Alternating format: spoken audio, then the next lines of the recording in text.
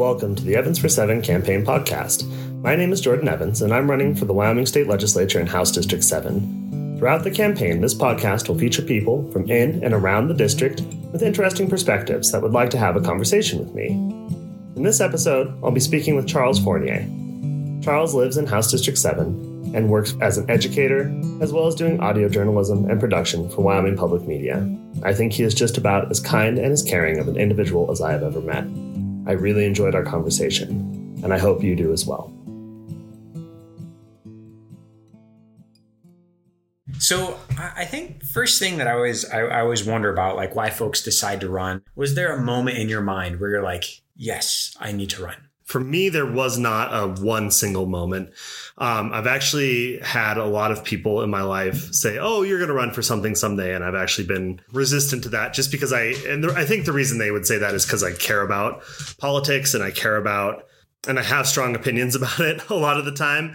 And I'm not afraid of expressing it. But I thought that it was more the activist space is where I would be, and not activist as in like organizing, but, volunteering for other candidates, giving money where I can. But I think when in 2020, there were no more Democrats represented in Laramie County at all, it just made me realize that there were no other voices in the room. And that's when I really started thinking seriously about putting together a campaign. That makes sense. And I feel like the resistance of wanting to help other folks, I think that's something that's kind of hard sometimes is like, it's like the Jon Snow syndrome of like, I don't want to lead, damn it. But I guess there's nobody around. Hopefully I don't get stabbed. Man, they brought him back. It's fine. Spoilers. Sorry, everyone. And so I guess too, thinking if you're seeing okay, there are no Democrats running, that kind of makes sense for one of my questions, why now? But why House District 7 rather than something else? Well, there's a very practical answer to that question, and that is I work in local government. And even though local government is something I care a lot about and interests me, I have a great deal of respect for every single elected official that currently represents us. I think that Laramie County is very blessed to have competent and caring elected officials, both at the city and the county. And I just, both personally for just my job and also politically, I think they do a pretty good job, and I didn't want to rock the boat to run locally. And if I really think about it, I think I care more about statewide issues. Those are the things I have the most opinions on. Those are the things I've looked into the most throughout my adult life. And so I think that is where my interests aim. So what issues kind of stand out to you thinking statewide issues? The first thing that really grabbed my attention as a young adult was the public land transfer and the attempt to transfer public lands. And that is something I cannot say enough. I disagree with. I think our public lands are treasures. I think keeping them in federal management is crucial. And I think that is probably the issue that got me most interested in state politics.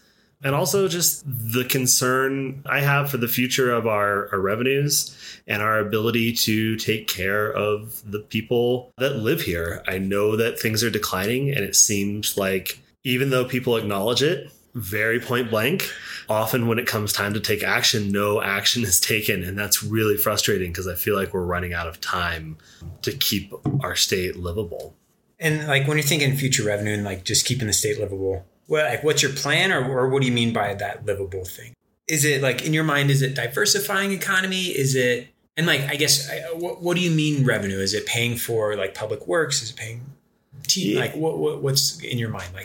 And what's your plan? I've been asked a lot why I run as a Democrat instead of as a Republican or as an independent.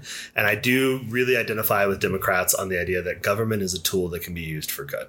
And in Wyoming specifically, and many other states, we have to balance our budget. So that's not an option. So when I talk about making a livable community or using or worrying about declining revenues, I know that the only voice in the room right now is cut it to the bone. Less services, less things for the citizens, because we don't want to ask them or any other person other than the current paradigm that we have, which is relying primarily on mineral interests, to provide those services.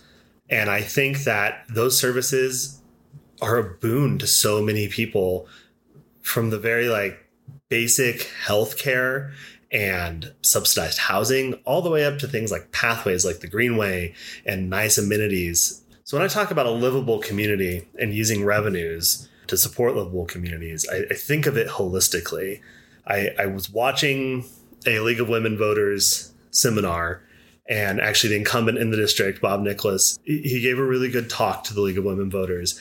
And he said the same thing I've been saying in my campaign. I want young people to stay here. But he said, but I want to focus on making sure that everyone has a living wage. And that seems woefully inadequate to me. A living wage is so important. But if you're paid a living wage and you have to drive 2 hours to go to the hospital, what else is going to attract you to stay in that community? If you're paid a living wage, but there's not a movie theater or a place to recreate within your community, what makes you want to have children and grow a family here? To kind of go back to the other part that you were asking about is like, how do we see increasing those revenues? That's a really hard question that I don't have a complete answer for. But I think the lowest hanging fruit is really investing in tourism.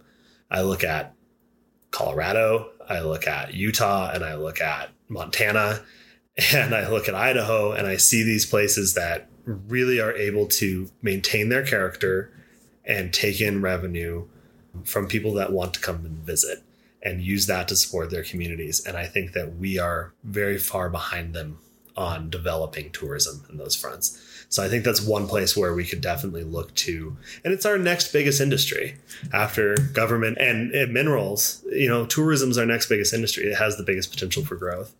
And an important note about diversifying the economy. I know that there's been one prominent, but many other studies that show that diversifying our economy is not enough unless we have means with which to capture revenue.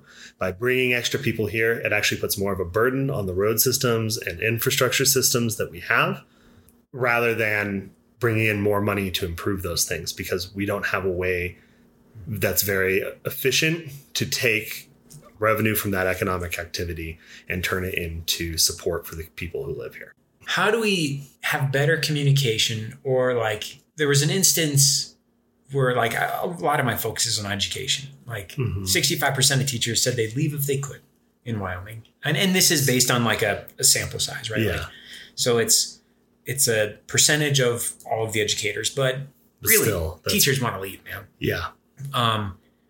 And it seems like there is, I guess, how do we support these folks? How do we convince legislators to want to support education or trust teachers? I think maybe that's it. It seems like a lot of times when cuts come down or we hear people talk about education in the legislature, it's like, oh, they got summers off. Oh, they just complain. Like there's a lot of it. Just how do we overcome that? Like when we think about communication gaps or maybe even the perception of educators. We see that with university, but also with our public education. I think that, and there's another obstacle, which is that many of them view education as this sacred cow that they can't touch because of the Supreme Court ruling that says education, K through 12 education, has to be funded before anything else. And they would love to cut more of it than they do. And I think that is the source of a lot of that rhetoric, is their frustration that they don't feel that education is doing its fair share in taking cuts to balance the state budget. I don't personally agree with that, but I think that is the perception that many legislators have. And I think that the WEA does a good job of doing outreach, but I think more conversations with educators directly and maybe grassroots organizing among educators to have conversations with people that represent them in the legislature could be helpful. I've found, as I've been door knocking, and this is not a perfect corollary, but I run into people that clearly disagree with me about a lot of things. If I keep the conversation going and I keep trying to talk to them, eventually they are disarmed and they do listen. The trouble is, how do you have those one-on-one conversations with an entire legislative body? Right. And the answer is it takes a lot of time and a lot of work that I'm not sure that people have. Yeah. Well, and this is tough. So like for my podcast that I've been working on, looking at why teachers are leaving, I reached out to two Republican, 2 Democrat, 4 folks on the education committee. Mm-hmm. And I heard back from 2. I'm meeting with Chris Rothfuss tomorrow. And then Afi Ellis wrote back and said, and I tried to reach out again, but she was like, I don't have enough information on the topic you're asking about.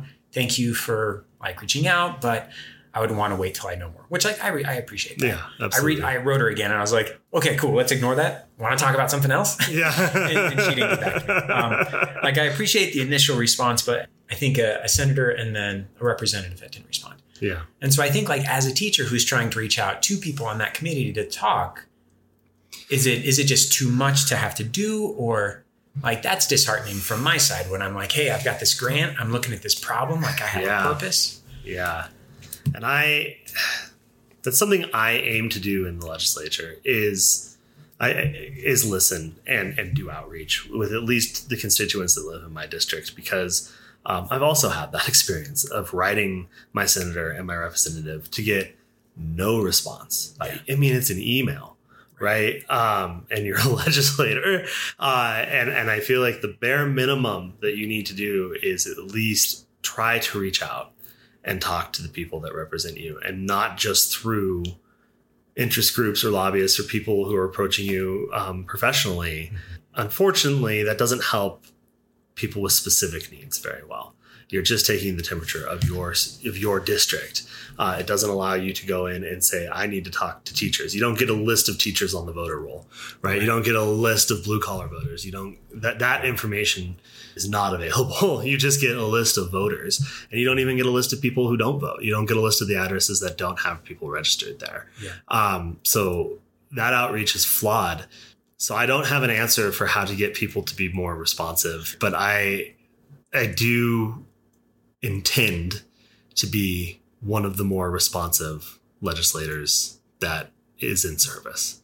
And I think that would go for people I disagree with too. And it's hard. And I think like in Wyoming, where, I don't know, when I think of our political parties, I don't know that they line up with other states' political parties. Like, I feel like how many, most Wyoming Democrats I know of hunt. Right. And like, it's probably not happening elsewhere. No, it's not. I mean, I am a Democrat. I own 10 guns, and that's I have a complicated relationship with guns. Yeah. And I'll say that to anyone who asks me about gun issues. Well, that was one of the things. Cause like, I think of like mental health a lot. That's such a big issue here. And I found an article, I was doing research on Hemingway stuff, and I found an article from like 1938. It was out of Cody, and it was a headline from the Cody newspaper, whatever it was called at the time. And it said, "Suicide, a Wyoming epidemic." Oh, God. And so like 1938, 35, whenever that was. Yeah. And it hasn't changed. And like, I don't know what the answer is. When we went to high school, we had several suicides in the few years we were there. And I wonder like how so many of the suicides are tied to having easy access to guns. Like that's an easy method. And you can't ignore that. It is a fact. Ease of access to firearms makes the success of a suicide attempt a much higher possibility. How do we break the taboo, one, of getting help for mental health? How do we convince people that maybe like having your guns in a tricky spot is maybe better for your well-being? I don't know. I think that things like red flag laws are good. They're not a cure-all, but they do allow people who have expressed suicidal ideation to reach out for help and have their guns get taken away by a loved one or by law enforcement. I know right now red flag laws typically talk about, a mass shooting situation, but I think that they also can save the lives of a lot of people who are in crisis, who only intend to hurt themselves. And I would like to see something like that through the Wyoming legislature, but sharing that about Hemingway, boy, that makes me feel like maybe I don't know what to do, because it's been since the first 50 years we were a state. That's hard. Obviously we have a lack of access to quality healthcare of all kinds. Mental health care is even more that way. And how to break the stigma. I think people who go to therapy should talk to other people about the fact that they go to therapy. And it should be talked about like, oh, I went to a doctor's appointment. Oh, I went to a therapy appointment, or I had a dentist appointment. Mm-hmm. But that's hard because there already is a stigma. It's a self-defeating cycle. So I don't know what the legislature's role in helping that would be, other than supplying funding for mental health and for those in crisis, and reaching out and getting something like a red flag law on the books that allows people who are going to hurt themselves or others to, temporarily lose access to their firearms. Part of it is there's just so many of them. There's just so many firearms, and there's so many people who are hurting. And I'm not sure what the answer there is. Yeah. And that's part of why I have a complicated relationship with guns. I love them. I use them as tools, but I also see that they are hurting my community, and the sheer amount of them and easy access to them is not always a positive. Yeah. There's not a lot going on in Wyoming. I mean, I think there's a lot if you know what to look for. Right. But I feel like for some folks, I don't know, it could be the wind, which we can't do a whole heck of a lot about. But I wonder to what extent, if talking about going back to a first kind of focus on like economy and revenue, and if there is more, like if there are more facilities for folks to go to. Focus of several reservations is to, or tribal communities, is to have like a rec center, but a rec center that has all these community things. So like you get your health service, you have all of these things that are bringing a community together. And like you said, that if that's not available in a town, right. And being so desolate, like that could be a hard thing. But if we had the revenue to have those things, that could be really. How much time have you spent in Pinedale? I spent my first 2 days there. Okay. So 2 days. Okay. So did you see the pack? Did you go to the Pinedale Aquatic Center? Did you see there? No. They have a giant rec center. Okay. That is incredible. It's got a swimming pool, racquetball courts, a weight room, meeting rooms, and things like that. Yeah. And when I go, I have friends who live up there. And when I think of what Pinedale looked like when I used to go visit my dad's friend to go sage grouse hunting, it looked a lot like, Pine Bluffs. Right. It was just a small town. The people who lived there really liked it. And it was, outdoor and pack focused. People who would want to horseback or go into the winds. It's always been a gateway community for the Wind Rivers. But it was, it was a nice little town. The pack has transformed that place, I feel like. And it was built by oil with a lot of, as a gift from oil and gas companies, or with revenue from oil and gas that had come in through the city. So it's not a perfect example, but it does show exactly what you're talking about, is if there is a gathering place where you can be healthy and have something to do and meet other people and be social, people use it. I think it's done tremendous things for the health of that community. Now, I'm sure the people who live in Pinedale would love to tell you they're not a perfect community and they have plenty of problems, but I don't know a single person who lives there that doesn't regularly go to the pack for something the way that we would go to the library or to the store. Yeah. And I think that, libraries are another great opportunity. Libraries throughout the state are not quite as nice as the Laramie County Library. And I would love to see every community, at least every county, have at least one library that is a lot like ours, because it's that gathering point that you're talking about. We don't have a rec center, famously, in Cheyenne, despite many years of trying. But we do have those gathering points. And I think that people really sell the government's ability to provide those amenities and provide those gathering points short. I think they think that they'll be filled. The need will be filled by an entrepreneur who wants to create something. But I think those are definitely things that the government has a role to provide that can make a really easy and direct benefit to most of the people that live there's lives. Same with an investment in a school. For a lot of communities, it's the only school that serves that purpose. Mm-hmm. Yeah, it's the school during the day, but people also go there for, meetings, or they go there for recreation in the gym or on the track. And it shouldn't fall to the school districts to provide that. That's something that every community should be able to provide for itself. Yeah. This is big for me, and what I've been thinking of, we've had libraries across the state, school district libraries, and then just even like public libraries being essentially threatened, the librarians being called purveyors of porn. Yeah. And I guess, is this something that's within the realm of legislature, of looking at, like, is there something in place so that, I mean, freedom of speech is, I think, pretty important, but I think, and where does that fall? Not having legislators show up to stoke the fire would be a huge help, because I know a big theme of both the school district anger and, say, in Gillette, the library there, legislators were showing up to participate in that. And so I don't think, as long as that is happening, there's anything the Wyoming legislature can do as a body to prevent that from occurring. One thing I do tend to be more conservative about, I do believe in local control, but I also think that I just wish people would be more kind, but I can't legislate that. I wish people would be kind and not show up. And I wish people would have spent more time at the library, learning how to differentiate fact from fiction.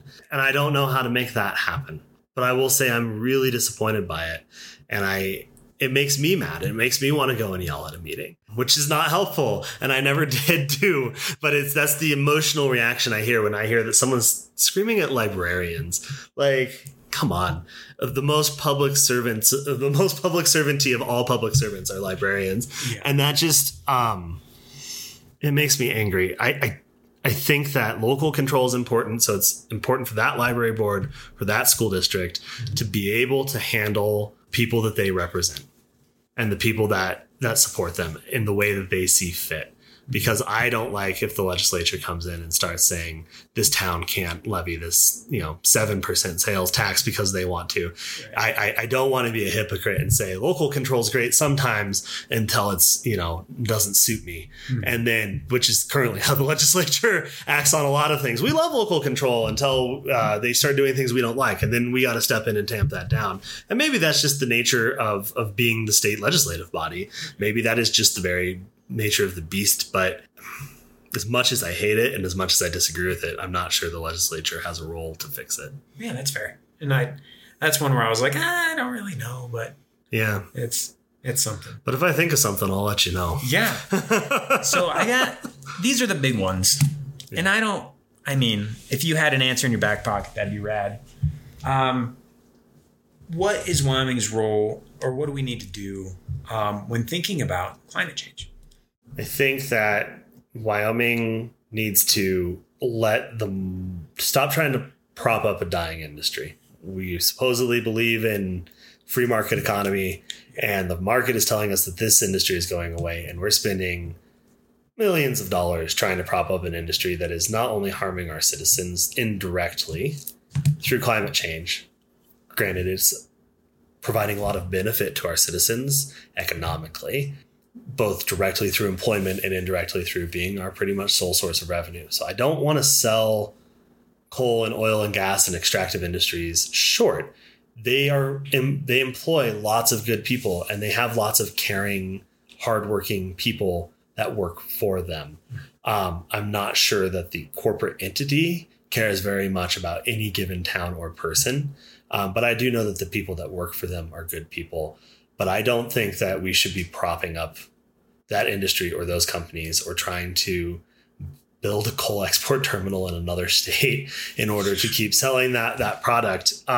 So sort of do no harm is the first thing you can do. We also don't need to hasten its decline. I don't think that we need to step in as a state and say this industry needs to go away quicker, because I think that is happening. That is beyond the realm of what we are able to do and what we should be doing. So as far as preventing climate change, I'm not sure there's much that we can do as a legislative body. What we can be doing is planning and mitigating for its effects on our communities. And I think that at this point, the most impactful thing the Wyoming legislature can be doing is preparing communities for wildfires, preparing communities for drought, preparing communities for loss of crop income. And there's lots of proven ideas to help mitigate those impacts. And we just need to be spending money to do them. And I know that there's emergency managers all over the state in every county who would be hard pressed to say that they are not noticing that the incidents are getting more extreme and they're happening more often. And so that, I think, is the most direct thing we can do, is we have to accept it, that it's happening. We need to help our communities mitigate it. Do you know anything about carbon capture? Like, does that? I know some about carbon capture.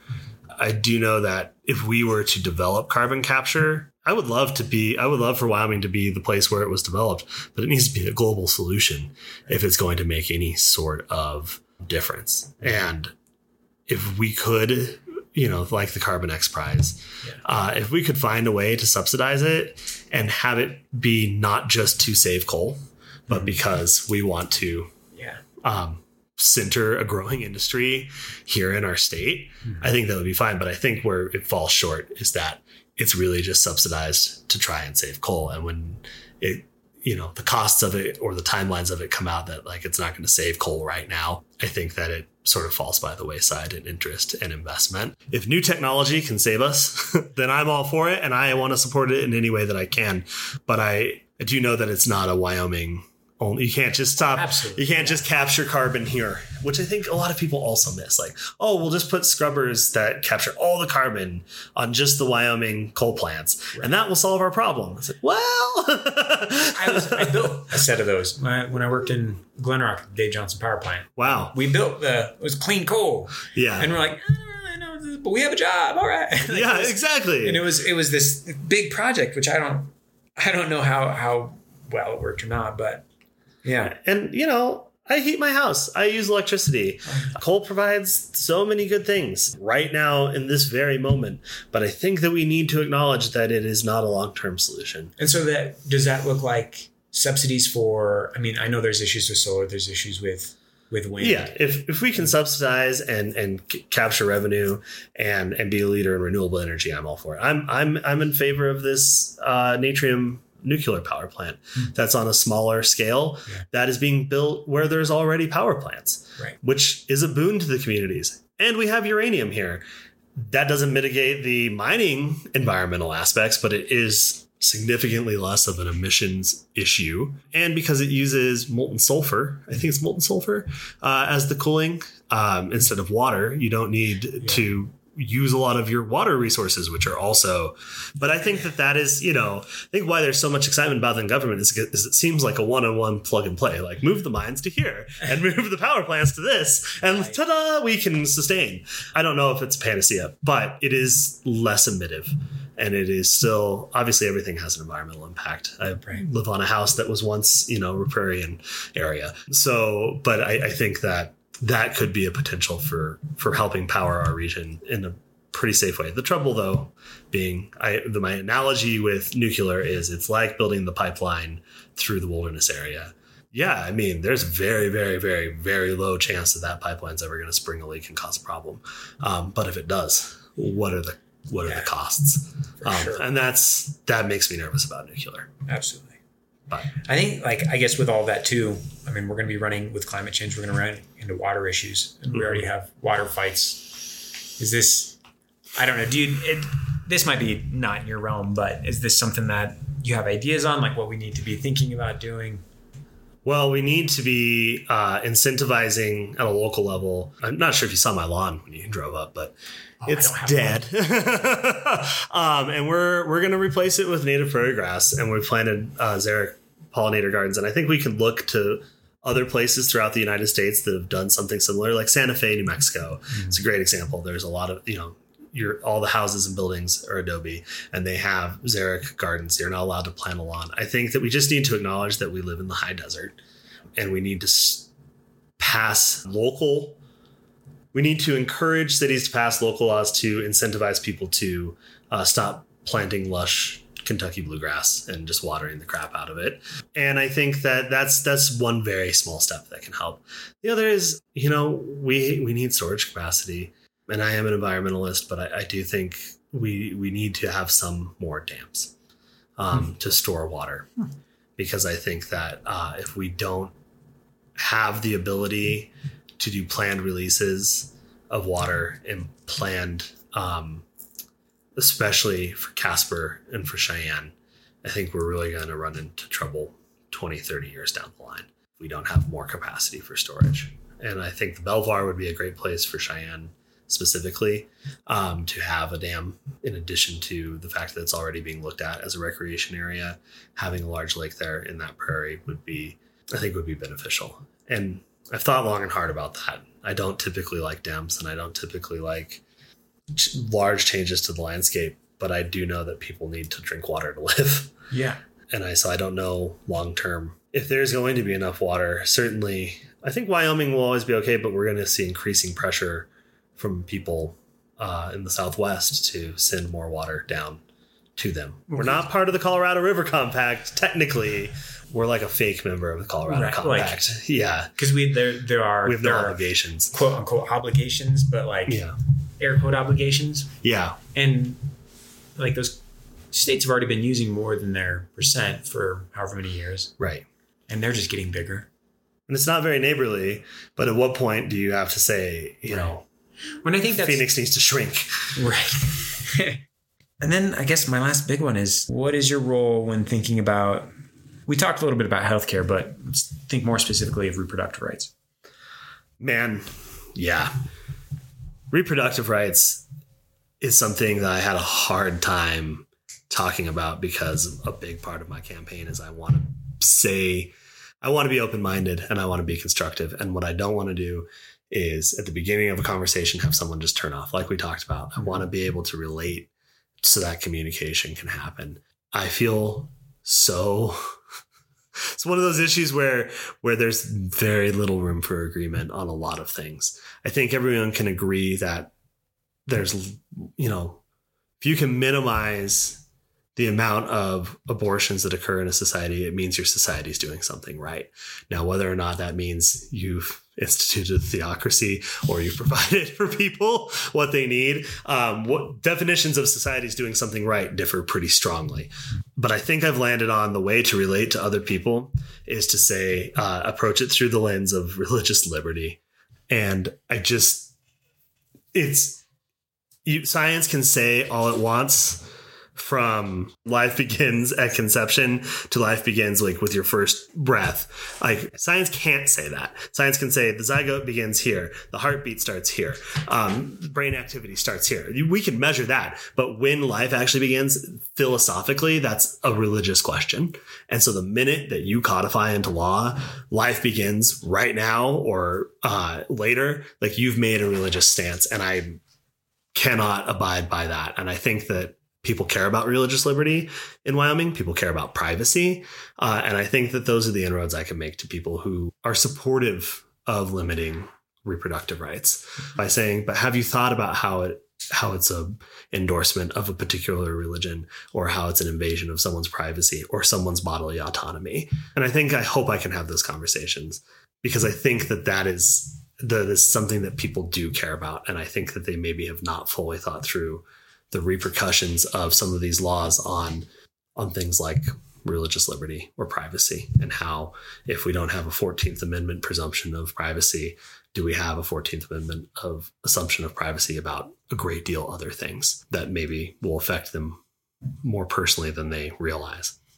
How is it going so far? How's the door knocking going? It's going really well.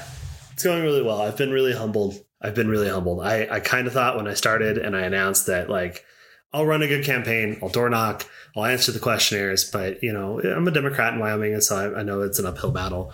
But suddenly I had almost $10,000 that people had donated to me. And I had, you know, an army of volunteers coming out to want to do things and help, and people giving ideas, and strangers I've never met sending me emails saying that they're really excited to see me run and they will take a yard sign. And so now I'm feeling an imperative to do it as good as possible. I kind of had deluded myself thinking, well, if I don't do well, it's on me. You know, all the responsibility falls on me. But now I have a lot of people behind me, and I'm grateful for it. And I'm feeling inspired to work hard and win would be the best outcome. Yeah. But if not win, you know, I've never gotten a mailer from Bob Nicholas in the entire 10 years he's been my representative. He's never knocked on my door. I've already gotten a mailer. I already know that he's outdoor knocking. Good for democracy, bad for our campaign. But that's a victory already, that the existing incumbent is doing exactly what we were talking about earlier. And now they are going out and they are going to talk to their people that they represent more than they ever have. And I take that very seriously. So there will be good outcomes regardless. I hope that the best outcome is the outcome, which is that I'll be serving in the legislature. Yeah, that's rad, man.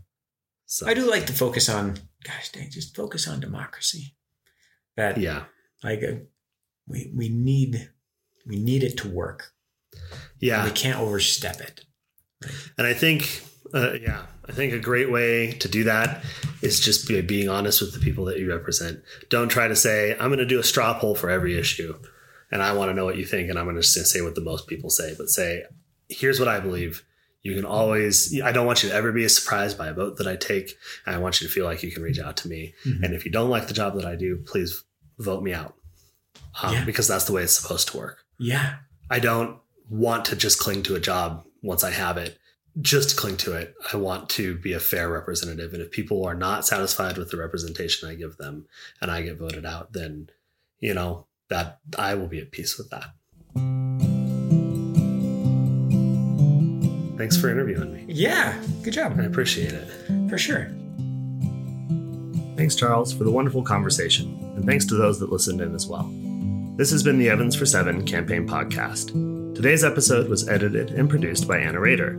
If you would like to interview me for a future episode, please reach out via the website at evansfor7.com. This podcast was paid for and produced by the Committee to Elect Jordan Evans.